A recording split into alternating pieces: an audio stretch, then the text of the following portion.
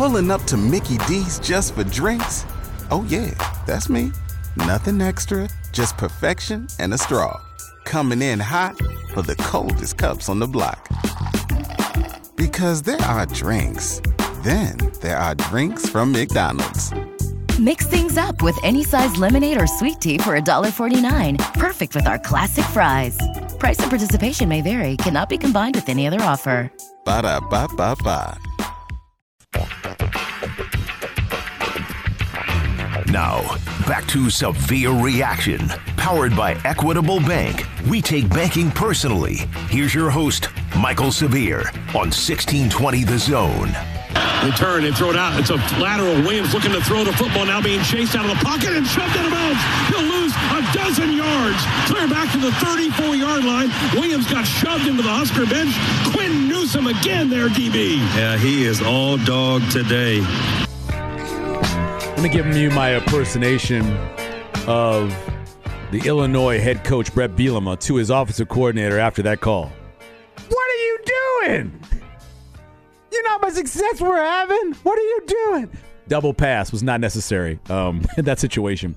And I know you're not allowed to just throw the ball away, but he could have thrown the ball over the top of everyone towards the end zone and would have been fine instead of taking that 12-yard loss. But there was no reason to run that play for Illinois right there. Let's go back to the phones.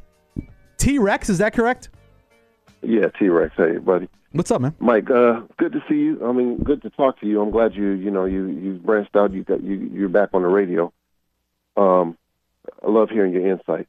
Appreciate it. But I did want to say,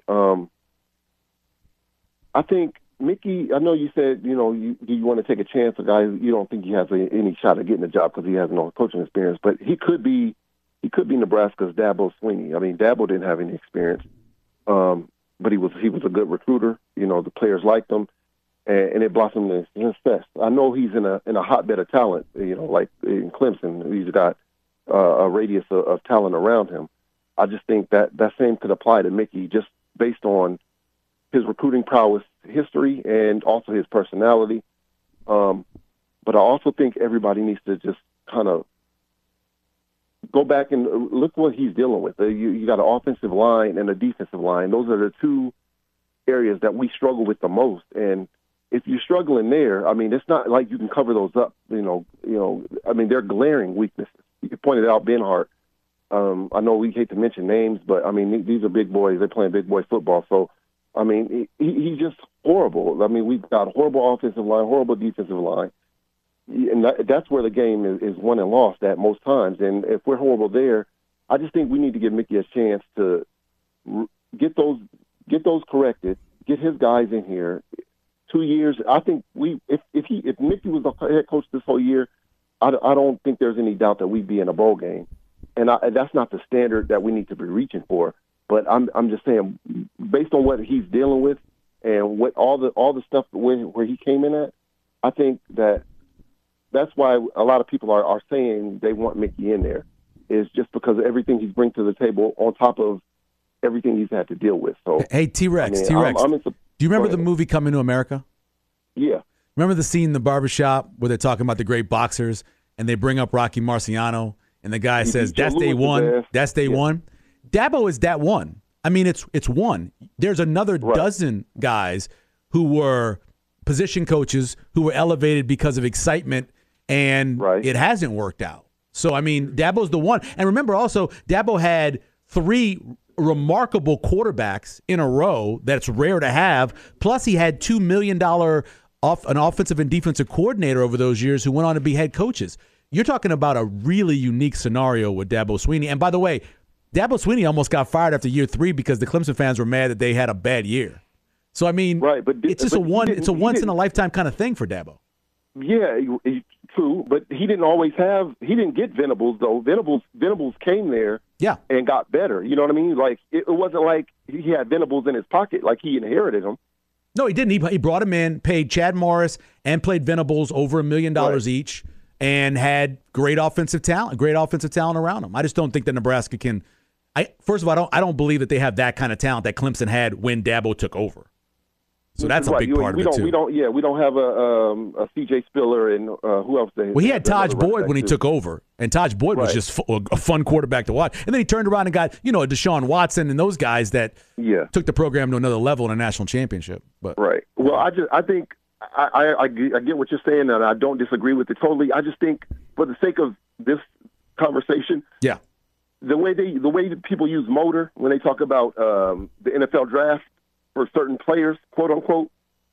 Well, we need more quote unquote athletes, and that was the difference yesterday. It was the athletes that Illinois had that we didn't have. Like, I like Luke Reimer; he's a great player. He gives his heart for Nebraska. Yeah, but if Nebraska is on their P's and Q's, Luke Reimer is probably like a backup. Or if we're totally being honest, he's a great player, but we need a coach that's going to come in. Like the last guy said, we need a national recruiter. Yes, somebody who's going to recruit nationally, bring in the athletes that we need, and we'll be back to that spot. And I think Mickey's the guy to do that. I think his staff, you got him, Applewhite. I mean, as soon as they got here, they recognized, like, oh, none of these receivers are good enough. None of the running backs are good enough. Right. And the quarterback. Like, so, I mean, I don't know. The proof is in the pudding there. So I'll hang up and listen. Yeah. But thank you. I'll be calling again. And like I said, I'm just glad to hear you back on the radio. Thanks, T-Rex. I appreciate it. If Mickey Joseph gets the job, I will be happy. As a fan of Mickey Joseph, as a native New Orleans, as a guy who was a fan of Mickey Joseph, and I've said this over and over again, when he was a quarterback at Shaw, okay, I am a fan of him. If he got the job, I'd be very happy for him.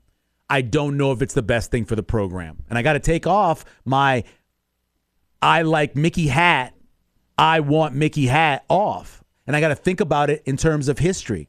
What do trends tell me? What does history tell me?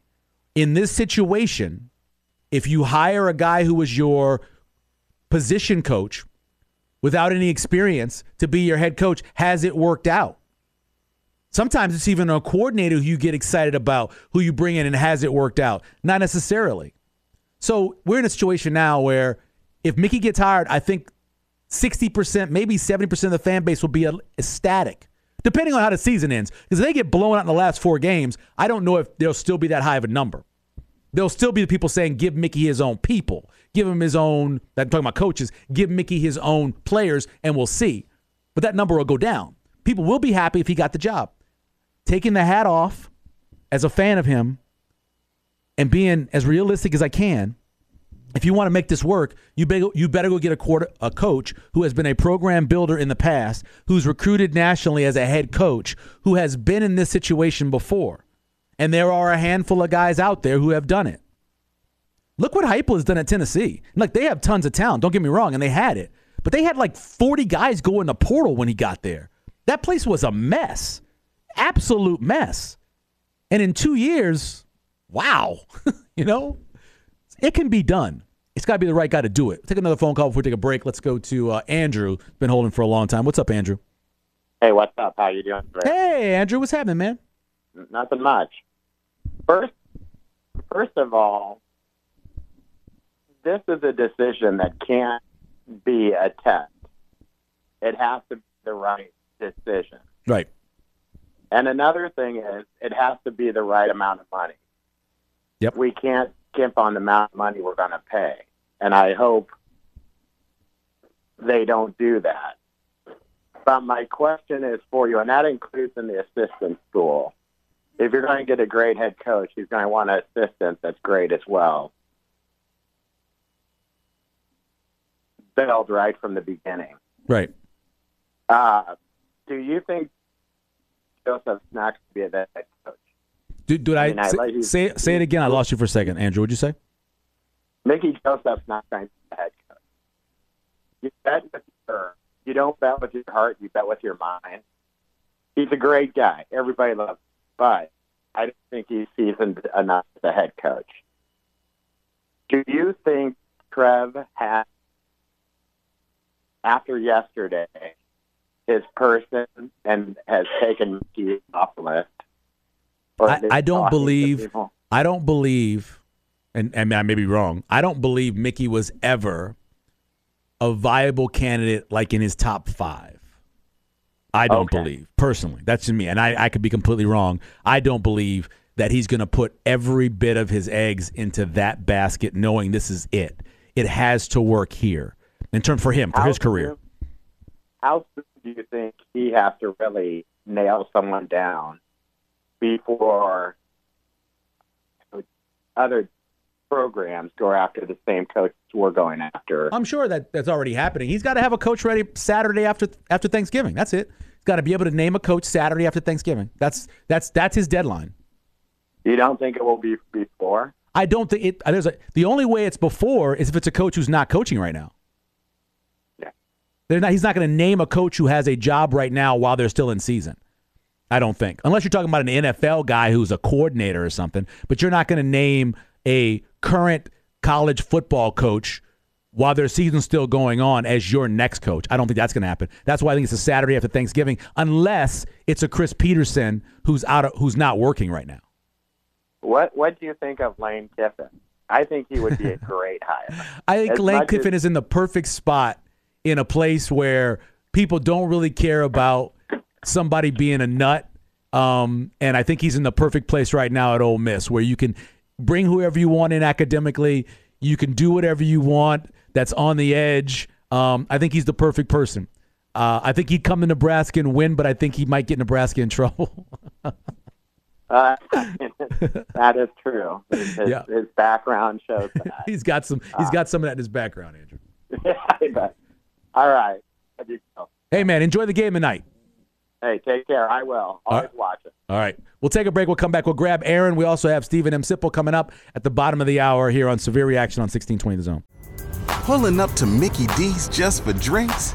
Oh, yeah, that's me. Nothing extra, just perfection and a straw.